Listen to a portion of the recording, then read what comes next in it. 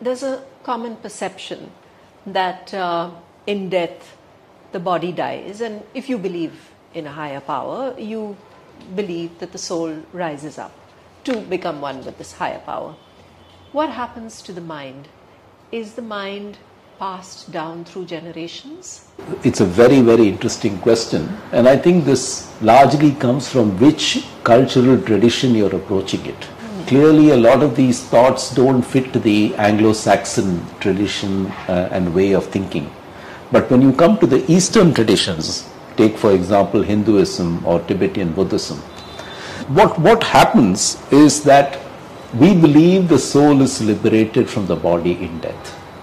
Right? But we also believe that for the soul to be truly liberated, it has to escape from the cycle of birth and death and achieve a union with the Almighty. And that's moksha, or that's the ultimate, it's the pinnacle of what everybody can aspire for. Right. That's one set of beliefs. We have another belief that the soul goes through various journeys and stages after it leaves the human body.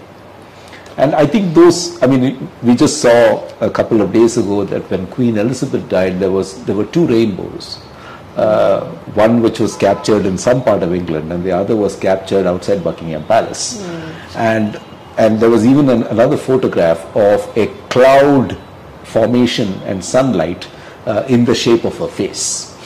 And people felt that this was her sort of beaming over her nation as it happened, as she was passing on. So these are cultural beliefs. But what happens to the mind? And if you look at Indian seers like Jiddu Krishnamurthy, what they have talked about is that the mind probably lapses into what we call the collective consciousness, which is what probably modulates our way of thinking, feeling, and behaving as a society. And one of the good examples I can think of this is, for example, Japanese culture, where extreme politeness and respect for personal space, even when you're pushed into the bullet train, is very, very strong. It's almost hardwired into that society to be respectful about these things. And you wonder, therefore, whether the mind actually, as our seers have talked, becomes part of a collective consciousness. We have no proof that it happens, but I don't think we have any proof that it doesn't happen.